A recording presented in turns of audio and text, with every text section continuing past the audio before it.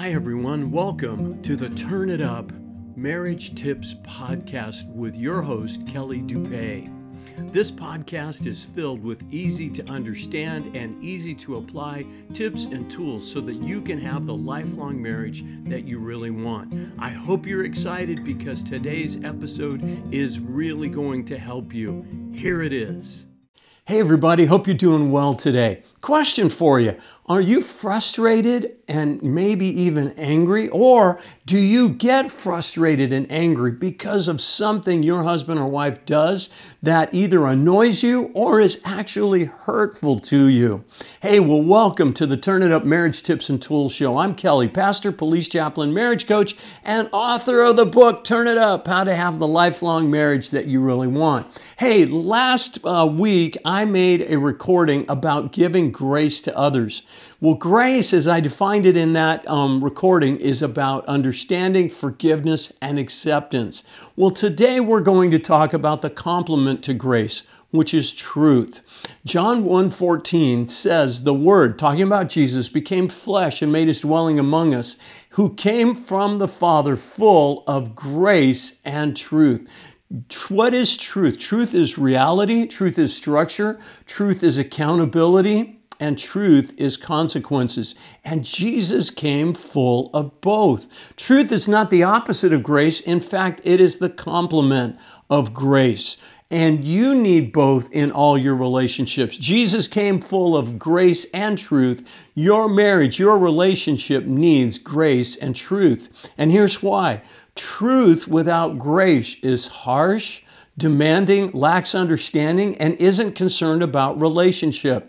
So maybe you have somebody in your life that's very oriented around truth, but they're very harsh and demanding with you, maybe even controlling. Grace without truth, however, results in things never changing or improving. There's never growth or healing, and things that are hurtful or damaging will continue. So both are absolutely needed for a healthy relationship or marriage. For example, if you're a wife and you're not happy in your marriage, or there is a wife who's not happy in her marriage, but she never says anything and continues to give grace to her husband's hurtful behavior, well, one day she might just be fed up and says, hey, I want out, I want a divorce. And her husband is completely blindsided. Why? Because he was unaware of how his behavior was damaging his marriage. So you need to give your husband or your wife a chance. You need to speak the truth to him. So how do we give truth? Well, we need to remember what it says in Ephesians 4, which is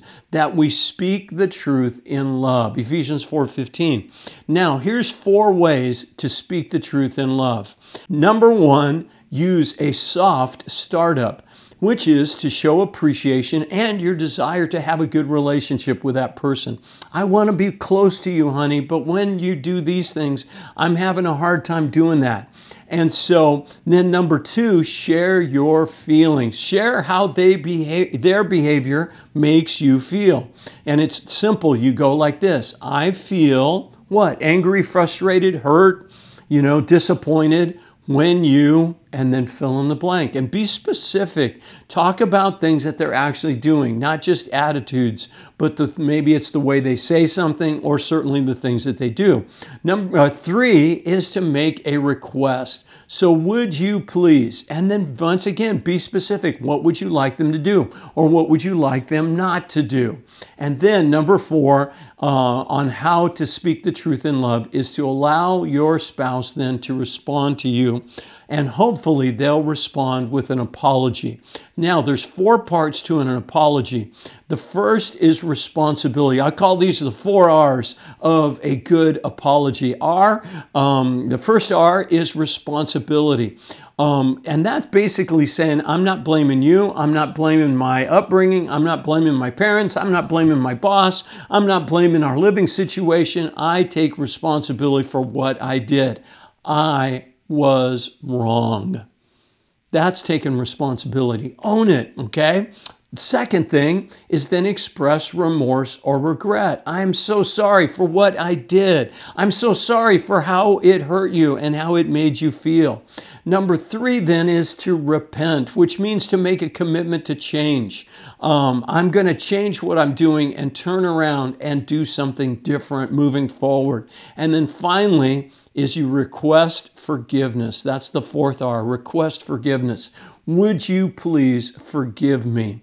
That, my friends, is how you speak the truth in love. That, my friends, is how you apologize when you're receiving truth spoken in love.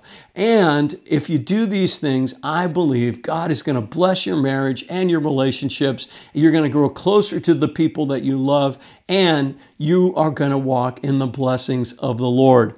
Well, hey, if you like this recording, be sure to like, comment, share. And if you're watching this on YouTube, hit the subscribe button right now. And if you want more, you can get a digital copy of my book, Turn It Up, How to Have the Lifelong Marriage That You Really Want, for only $3.75.